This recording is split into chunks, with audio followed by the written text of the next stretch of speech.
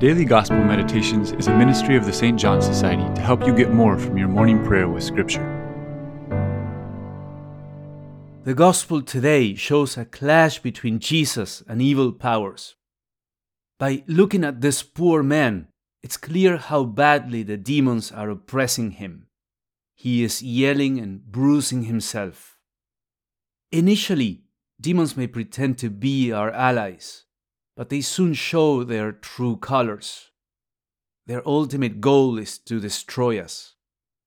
In this man's condition, we get to see the consequences of letting them in quite clearly. The authority of Jesus is striking. His word has absolute power over this frightening man that no one can restrain, not even with chains. This leads us to realize that demons have no power over someone that is united to Christ. Now, if you read attentively, you will see something surprising, that these demons who show themselves so fierce are actually in angst. They have no peace. In fact, they seem terrified by the prospect of being kicked out from that area. They sound like small-time criminals, afraid of being delivered into the hands of a scary gang. Out there are evil powers even worse than them. Jesus shows great compassion toward this man.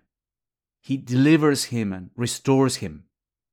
And yet, that doesn't mean that Christ will allow him to do anything he wants.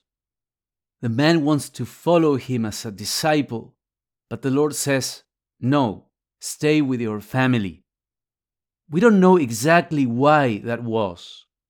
Maybe the emotional and spiritual wounds inflicted on him by that ordeal were too deep for him to be in a position of significant responsibility over others.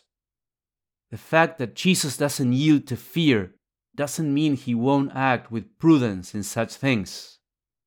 Still, the man is not rejected. He is a child of God. He will have a place in God's kingdom, maybe different from the one he expected. Finally, it's interesting to see the reaction of the townspeople. They want Jesus to go away. The Gospel says that they were seized with fear of the supernatural. Jesus is someone who stirs the waters too much. I encourage you to use this Gospel to meditate on the different fears that emerge in the story. The fear of townspeople, the fears of demons. How does Jesus respond to each one of those fears? How does the Lord want you to handle situations that may cause you to fear? What keys do you learn from Him on how to handle fear?